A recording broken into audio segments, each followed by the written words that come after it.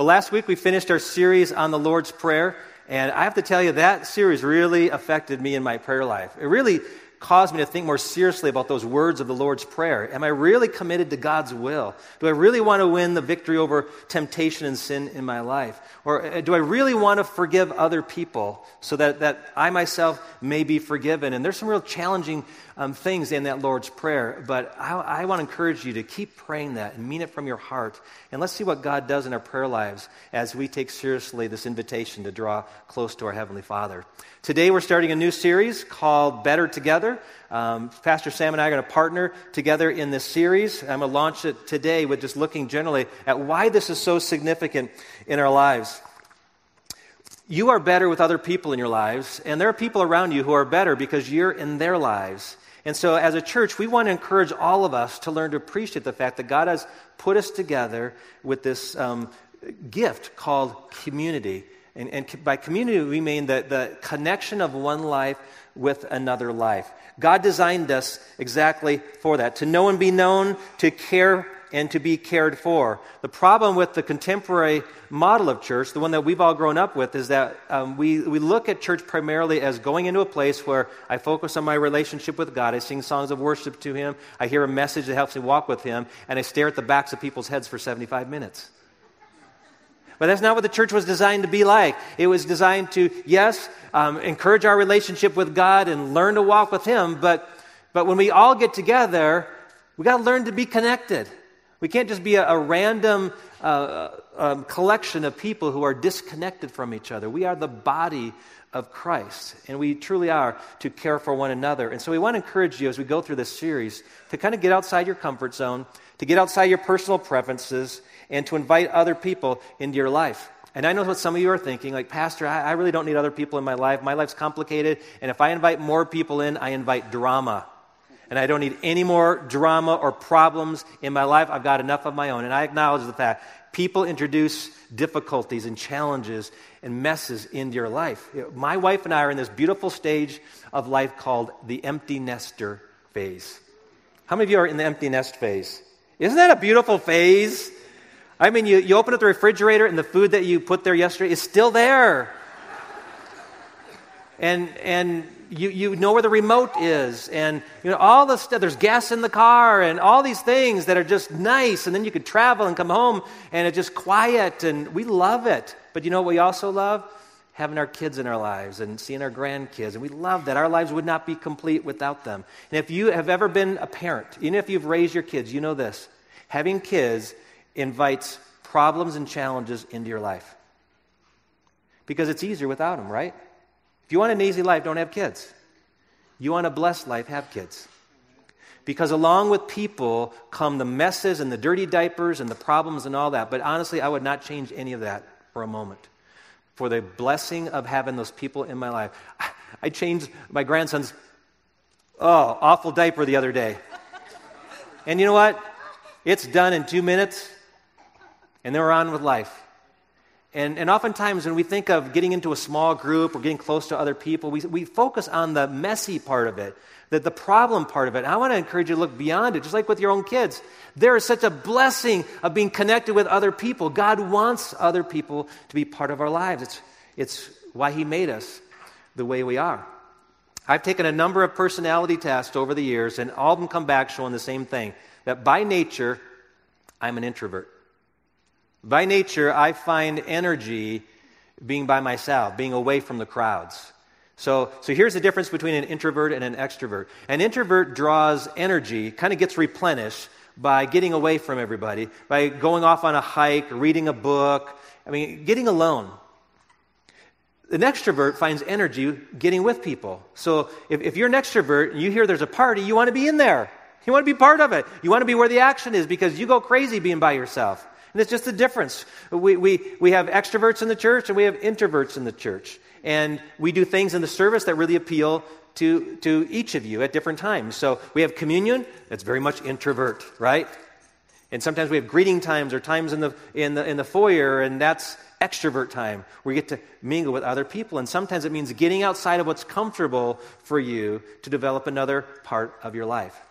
And so I want to share with you that this value of community is something that God designed us for. In fact, I'd say this is the summary of today's message. God designed us to live in community both now and forevermore. And what I want to do is walk through some scriptures today to show you that community isn't just a church program, isn't just like a fad. We're trying to get people connected with one another, and that's just something to do to keep people busy and occupy time. But that phase is going to run its course, and then the church will come up with a different plan. No, it's always been God's plan to connect us in smaller units with one another. And so I want to encourage you as we go through today and the next few weeks to open yourselves to the beauty of getting close to other people. So would you pray with me? Father, as we open up your word, would you speak to us? Would you guide us? Will you help us to have your heart? You invest deeply in people. Help us to do the same. In Jesus' name, amen. Well, where does community start? If we go back in time, it goes actually before the Bible, that community exists in God's own nature in the Trinity. Now, the Trinity is a big Bible word. It's not a word that's actually found in the Bible, but the concept is there in the Bible. What the Trinity means is this: tri is three, and unity is one. So it's this idea that three are one. The idea that God is one, but reveals himself in three distinct persons: God the Father, God the Son, God the Holy Spirit. How they all work together is kind of a mystery, because we're trying to get our heads wrapped around this concept of how can three persons be one person, and we don't quite grasp it. That's why we're human and not God. God has told us about his own nature in Scripture, that the Father is God, and that Jesus is God, and the Holy Spirit is God, and they're all uncreated, all powerful, all knowing, gracious, true, righteous. They all share the same traits, but have kind of a different function. Probably the closest thing I can think to it, it's not a great illustration, but it's close, is H2O. Now we know H2O as what? Water. But if it's below 32 degrees, H2O is what? Ice. And it's above 212 degrees Fahrenheit, it's steam. All H2O. So you have ice, which is a solid, water, which is a liquid, and steam, which is a gas, all H2O. Three different displays of the very same chemical makeup. Now, of course, God is much more complex than H2O, but that's just maybe a little way that we can grasp the fact that three are unified, are separate, yet one. That is the Trinity. And the Trinity operates in perfect harmony and unity. We see that in the Scriptures.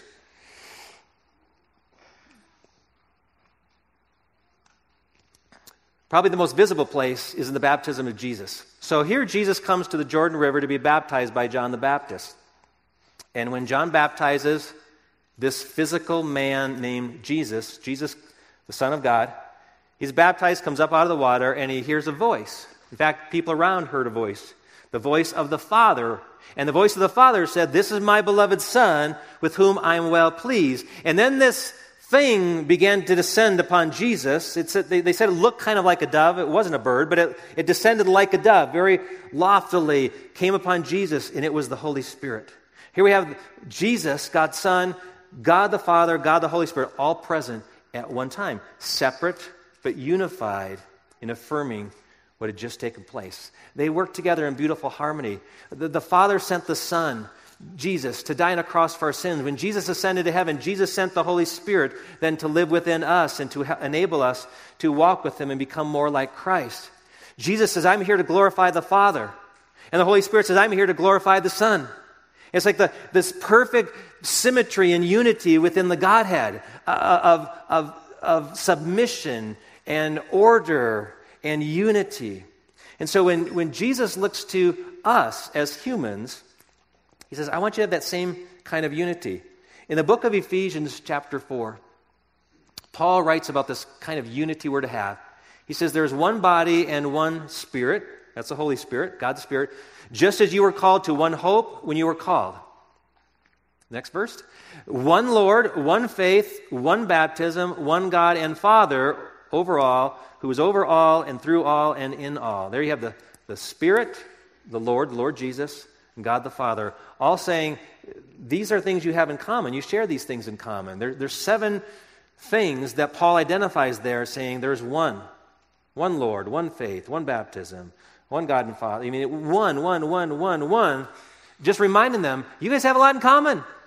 You guys have a lot that should unify you. And that's God's desire, that you experience unity. In John 17, verses 20 and 21, in the Great Gethsemane prayer, and by the way, your bulletin says chapter 20, it's actually chapter 17. Jesus said, he's praying for his disciples, my prayer is not for them alone. So he's going to pray for you and me. He says, I pray also for those who will believe in me through their message. So that's us. That all of them may be one, Father, just as you are in me and I am in you. So he says, I want them to have the same kind of unity we have within the Godhead. May they also be in us so that the world may believe that you have sent me. What Jesus is saying is that the unity of believers is something so countercultural that it would give proof to people that there really is a God. Because when you look at culture and you look at how people get along, they don't get along well. Nations fight against nations. Ethnic groups hate ethnic groups. Even in our own United States of America. And we thought we solved things with the civil rights movement, and yet there's so much tension racially in our culture still today. And it's all because of sin that's in our lives. So God made us to be unified, and he wants us to have the same kind of unity that the Father has with the Son, who has with the Spirit. It's not a very good testimony to the world when they look around and see that there's dozens and dozens, if not hundreds, of different denominations. Baptist, Lutheran, Catholic, Assembly of God, Christian, Episcopal, Presbyterian, all these. Says, which one's the right one? How come they all can't get along? As I mentioned a couple weeks ago, a lot of churches are hiding their denominational labels now, and they just wanted to be known as a church. In fact, I love the fact that here in Colorado Springs, a lot of the churches come together every couple months in a meeting called the Merge. And the Merge is where senior pastors from different churches come and say, hey, we are part of one church. And we will work together and pray together for the success of the church, not our individual churches. And here in the Fountain Valley, every second Thursday of every month, a group of pastors from different churches come together and we pray for our community and our witness in the community. People long to see unity. And God designed us to have unity. And so he modeled it in his own nature and says, just as the Father, the Son, and the Spirit live in this perfect unity, you live in unity. And so then we see it expanded in the establishment of the family. In the book of Genesis, we find the creation order like this. God makes all the land and the sea, makes animals, and the pinnacle of his creation is man. And every day after the end of the creation, he says that things were good. But then he says there's something that's not good. He says it's not good that man lives alone. It's not good for man to be alone. And to reveal this need to Adam, he says, Adam, I want you to name all the animals. And so the animals, and they're at least in pairs. I don't know if there's more than two of each, but they're at least in the pairs. And they're brought to Adam, and Adam names all of them. And it says that Adam became aware that there was no suitable helper for him. In other words, there was nobody that was like his partner, that was like him, that he could communicate with, share life with. So here's what God did. God took a rib out of Adam when he was asleep, and he fashioned a woman to be his helper, to come along beside him. Now, I need to share with you that this word helper doesn't mean he was to be man's assistant or servant. The word helper there is actually the same word that's used of God in the Bible, that God is our helper. Woman was made to rescue man from his loneliness. And you know what? I've watched men over the years, and this is true for the most part. Some cases it's different, but for the most part it's true, that women are more sociable than men are. Women tend to gravitate to other women and connect far better than men connect with other men. Men tend to be lone rangers. You watch a bunch of widows, they get together. You see a bunch of widowers, and oftentimes they're very isolated. We men have trouble. I don't know if it's our egos or lack of communication skills or what it is, but we have more trouble. And so God says, I'm going to create a woman to come along beside you, and together you're going to become one. You're going to experience community. He says this in Genesis 2, verse 24. This is the picture of the unity. A man leaves his father and mother and is united to his wife, and they will become one flesh. One flesh. Meaning they're going to become unified as a couple. Now that's a beautiful picture of marriage, probably something that was talked about at your own wedding. And while it's great theoretically, it's tough practically. To bring two different persons together and help them to become one. It's difficult. I'm speaking from personal experience. It's very difficult to become one with another imperfect person. Two imperfect people together is a recipe for disaster. And we need God's help. That's why as a church, we offer this program called Reengage. What is Reengage? It's a 4-month course that gets couples together with other couples who want to make their marriage better. And the process of learning how to bring God in a greater way into our marriage, we find our relationships become healed. And it's so great to be with other couples who want to make their marriage better because we encourage one another and we learn from each other how to do that. This past semester, my wife and I had the privilege of leading a small group within our Reengage program. And one of the couples was Michael and Janet Brugger. And they told us as we got toward the end of the course that this class saved their marriage. So I want you to watch and hear their own testimony. And I'll just give you a warning. This video, I took the video footage myself, and it looked great on my phone. But just buckle yourself in. Take a Dramamine. It's a little bumpy. But I want you to listen to the words of their message, okay? Watch this.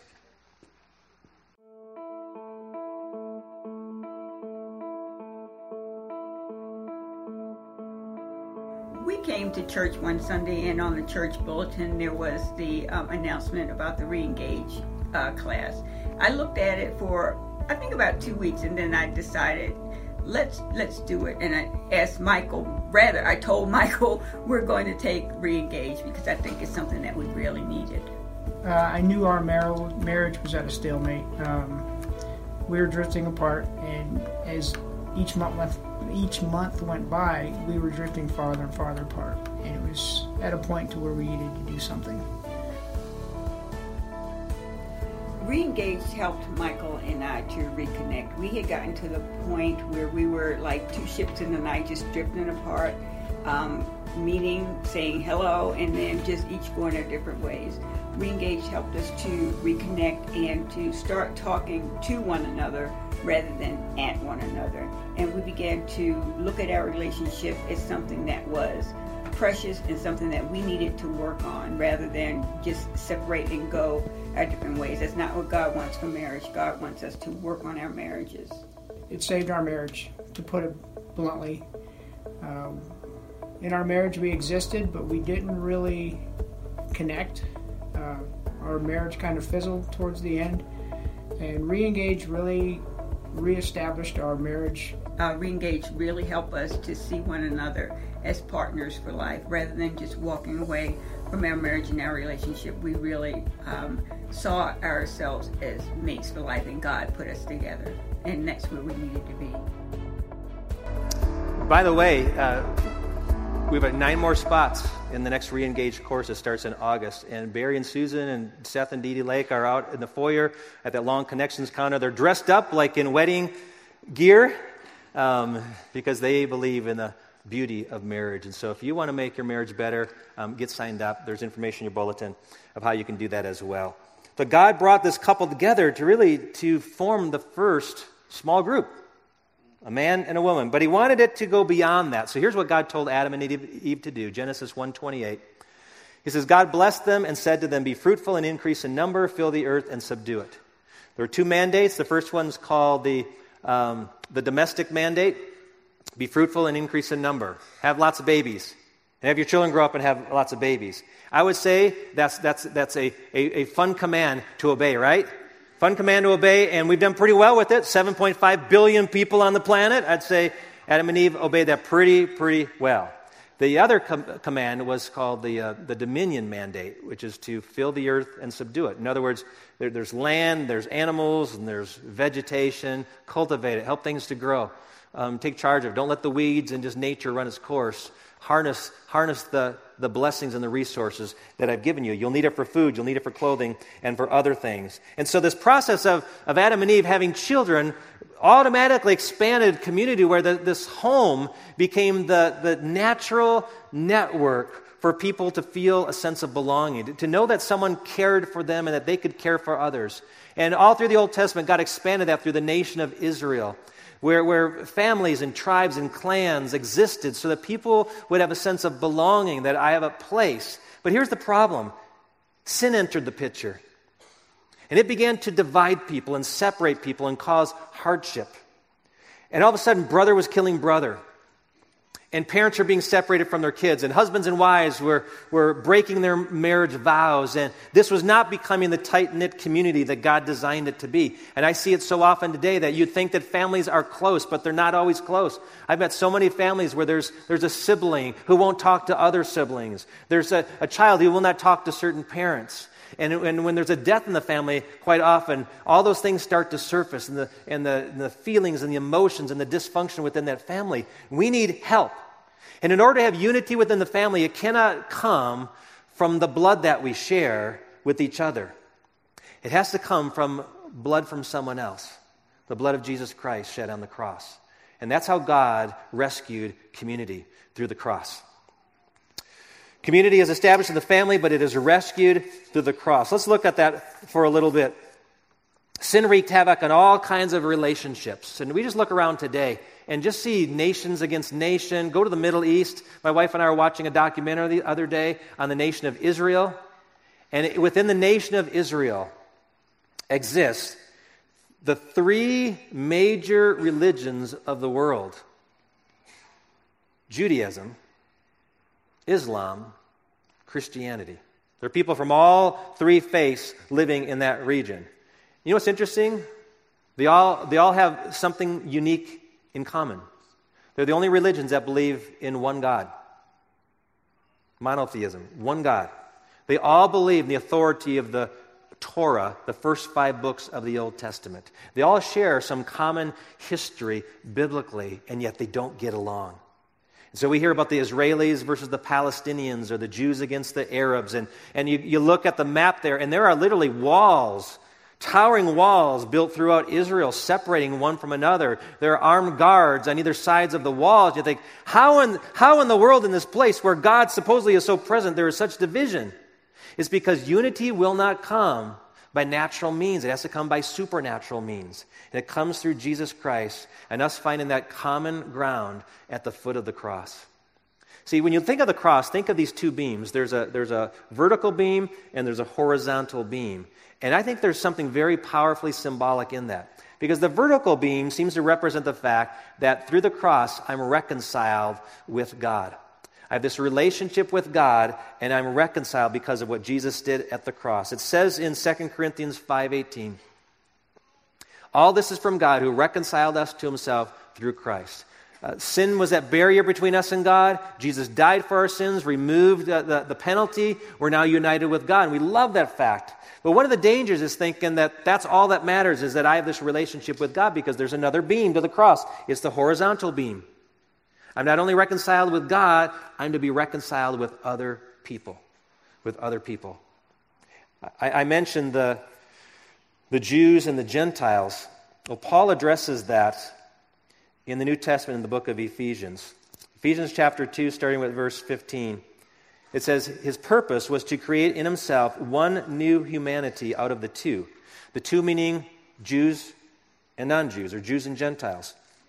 Thus making peace, and in one body to reconcile both of them to God through the cross, by which he put to death their hostility. He came and preached peace to those who were far away and peace to those who were near. For through him we both have access to the Father by one Spirit. And there we see even the Trinity at work.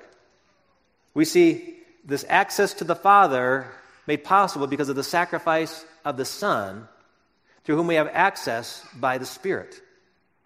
And all this is because of what Jesus did at the cross. That dividing wall of hostility was torn down through Jesus' death on the cross. We don't have to be enemies. I can't help but think of those famous words that President Reagan spoke in 1987. Mr. Gorbachev, tear down that wall.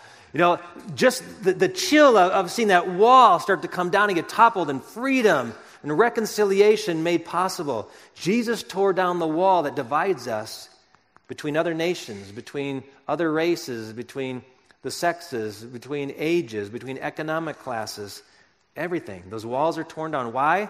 Because now we all find this bridge that we all cross over the river of sin and death because of Jesus. He is the mediator. He is the pathway to God. We all come to Christ the same way because we all have the same need. We all have sin in our lives. And Jesus bridges that gap. And so the two greatest commandments are what? Love the Lord your God with all your heart, soul, mind, and strength. But it doesn't end there. The second is like it. Love your neighbor as yourself. The vertical and the horizontal, they're both to be part of our lives. And that's why we exist as a church. In fact, I think that's why God created the church. The church celebrates community and celebrates relationships, our relationship with God and our relationship with one another. We see that at the very beginning when the church was formed on the day of Pentecost. People came to Jerusalem. Hundreds of thousands of people came for this festival called Pentecost. While they were there, just some miraculous things happened. The Holy Spirit fell on the apostles. They began to preach. They began to speak in the languages of all the people and preach this good news about Jesus. And while they preached, it says the people's hearts were pricked. And they cried out, "Brothers, what should we do?" And he says, you need to repent and be baptized, every one of you. And so 3,000 people were baptized that day. And you know what they did the very next day? They were so hungry to grow that they did this. It says in Acts chapter 2, verse 42, they devoted themselves to the apostles' teaching, to fellowship, to the breaking of bread, and to prayer. It was like, we are so hungry to grow. How do we grow? Let's get together. Let's listen to the things the apostles are teaching us. Let's fellowship. By the way, that doesn't mean let's have coffee and donuts. It means let's get together, share our lives with each other, and let's pray, break bread. Now, that's a reference possibly to communion, but even bigger, this meal that they shared together. They said, let's do this. Let's share life together. This isn't just about us and God. It's about us together. We're going to grow together in this journey with God. And so you go down to verse 46 of the same chapter of Acts, and it says this: every day they continued to meet together in the temple courts. They broke bread in their homes and ate together with glad and sincere hearts. They met at the temple courts. That's like we're doing today. We're meeting together in large group. And then they separated and went to small groups in homes. And really, those two things, large group, small group, ought to be part of every believer's life. The large group, listen to the proclamation of God's word. Learn what we are to be doing as a church. But then you need a small group. The small group is where we really apply God's word. We learn to wrestle through the implications for our lives. We learn to encourage one another to live out God's word. Big group, small group, we need them both. So right now you're part of the big group. That's good. What about the small group? We need to be involved in the small group. My wife and I have been involved in small groups most of our married life, and I'd have to say my deepest friendships within churches have come out of my small group experiences. Because that's where you learn to care for one another and pray for one another and help one another in times of needs. That's where people get to know you and care about you and know about your needs, because you don't feel comfortable doing that with everybody. You need a small group of people who will come beside you. Recently, we've had some real big tragedies within the church.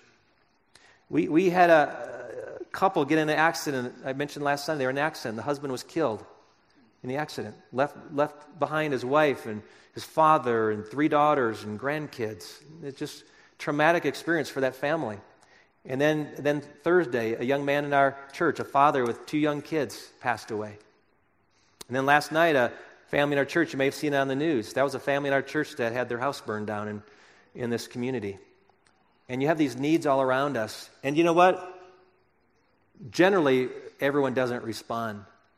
The people that respond are those who have come to know them and come to know them personally, who feel like they can enter into the scene at a time of crisis. And by the way, I've watched this happen. It kind of bugs me a little bit. People will come and visit someone who's in a crisis and say, "Hey, if you need anything, give me a call." I can tell you they will never call you. They will never call you. Because they know their true friends don't need to be asked to step in. The true friend says, "Hey, I'm bringing a meal over. What time can I drop it off? We're taking your kids. We're taking them to the movies so you can have a break. We'll be there at 5 o'clock. I mean, they just step in. So it might make us feel good to say, "Hey, if you need anything, let me know," because it makes me feel good to have said that, so I'm off the hook. But if you're a real friend, if you're the one that's walking through life with them, if you've been involved in a smaller setting, you're the kind of person that says, "Hey, do you know what? I'm going to be there. I'm just going to show up. I'm the one that's going to go over and open up your refrigerator and take a look and see if you got anything in there because I care about you." Love, honestly, love doesn't have to ask permission. Love just acts. And we all need people in our lives, because when you get that call saying there's cancer or my spouse has died and you're trying to figure out who to call, I hope you have a group of friends that you've invited to get close to you, because those are the ones that want to come and help. They're the ones who will be there in your time of need. And we all need that group of people that cares for us and who we care for. And that's the small group. And the church exists. We're going to encourage you over the coming months, be connected to a small group. And I know it's messy, and I know it's hard work, but we have a responsibility. In Romans chapter 12, verse 5, Paul says, in Christ, though many, we form one body, and each member belongs to all the others. You belong to each other. Let's act like we belong to each other, like we need each other. Francis Chan is a pastor that I've just always admired because he's so humble and so honest about the things he wrestles with. And a few years ago, he left his role as a senior pastor at a church that was over 5,000 people in San Diego or somewhere out in California, and decided to seek God's will because he was discouraged of what his church had become. And one of the signs that things had gone wrong was a conversation regarding a young man who'd left a gang and that was baptized in his church. There's this young kid, it turned his life around, but after a few months, he disappeared from the church, and someone located him and said, hey, what's going on? We haven't seen you at church for a long time. And here's what that young man said. He says, I guess I didn't understand church. When I was baptized, I thought that was like it was going to be jumped into the gang where it's like 24/7, they're my family. I didn't know church was somewhere we attended on Sundays. And Francis Chan said that made him so sick to think that a gang knows how to do family better than the church. He said, we have got to change that. We've got to change that. He says, I can't live with that. And so we've a motto we're sort of talking about at staff, that relationships are worth fighting for. Relationships are worth fighting for. We deserve to have relationships. And I know, again, they are messy, they are complex, they invite trouble into our lives, and that's where the blessings come, by walking the journey with others. And finally, we're going to be doing that forever because community is preserved forever in heaven. Recently, someone shared with me that there's a possibility the rapture could take place this fall. Now, if you don't know what that is, it's a biblical teaching that there's coming a time where Jesus will secretly extract the believers from this earth. And it's based on a passage from 1 Thessalonians chapter 4, verse 17. Listen to this verse, but I want to focus on one word in this verse. After that, we who are still alive and are left will be caught up together with them in the air. Who's them? The ones who've already died. The believers who've already died. We'll be caught up together with them in the clouds to meet the Lord in the air, and we will be with the Lord forever. But the word I want you to focus on is together. We will be together. See, that's what heaven is. It's a great family reunion.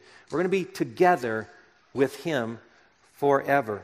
In Revelation 7:9, it's this great description of what heaven's going to be like.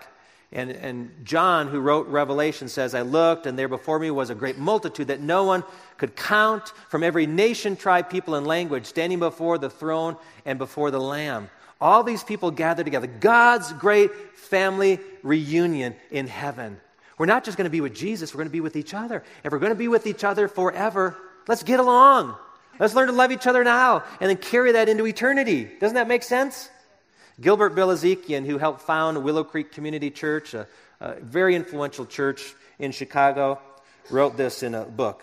The establishment of community was God's dream for His creation from the very beginning, and He has pursued it all along history and will continue to do so to the very end of time. Since we're made for community, we're going to be doing it forever. Let's get good at it here. Let's get out of our comfort zones. You know, for the longest time, I had this little cop-out that protected me from other people. It was this view that I was a shy person. And people would often say to me, teachers would tell my parents, you know, Darren's a good student, but he's shy. And then someone, when I got older, said, do you know, for most people, shyness is a cover-up for selfishness. And I went, wait a minute, it is not! And then I started thinking through it. The reason I was shy was because I didn't want to be complicated with other people's problems. I was more worried about what people thought of me. And I started realizing it really does sound selfish, doesn't it? And you know, some people would think that I'm more of an extrovert. I'm not. I'm still an introvert. But you know what motivates me to connect with other people? It's just God wants me to love them. I mean, love doesn't look for an excuse not to love. Love doesn't say, well, I'm shy, so I shouldn't love others. I shouldn't find out what their needs are because I'm a shy person. Love says, the heck with me. It's not about me. It's about that person. That person looks like they're hurting. I better go talk to that person. That person's crying. They need someone. I better go be that person. Love gets you out of your comfort zone. Love gets you out of your shell. But love is a beautiful thing to share. And I wish we would be more like the dogs. You know, have you ever taken your dog to a dog park? Anybody ever do that? Man, we get our big dogs, 2 golden retrievers, they're like 70 pounds each. We get to the dog park, and it's like, oh, I can't hold them back, getting them to the actual gate. And then we unhook their leashes, and they take off running. And guess where they go? To the other dogs, to their buddies that they've never met before. And I can't describe the ritual of how they get to know each other, but it involves their nose and a lot of sniffing. And we don't have to do that, folks. We don't have to do that. But I'm thinking, if you're in a group of people, they're relatives, they're family. They're part of God's family. Let's get to know them. Let's get to love them. Let's get to make them part of our lives. Instead of hiding in the dim lights and shadows of a church, let's get out of our comfort zone. And really, all I'm asking you to do is let's just learn to love each other. Our world is starved for that kind of love. And so church ought to be the best place to practice it.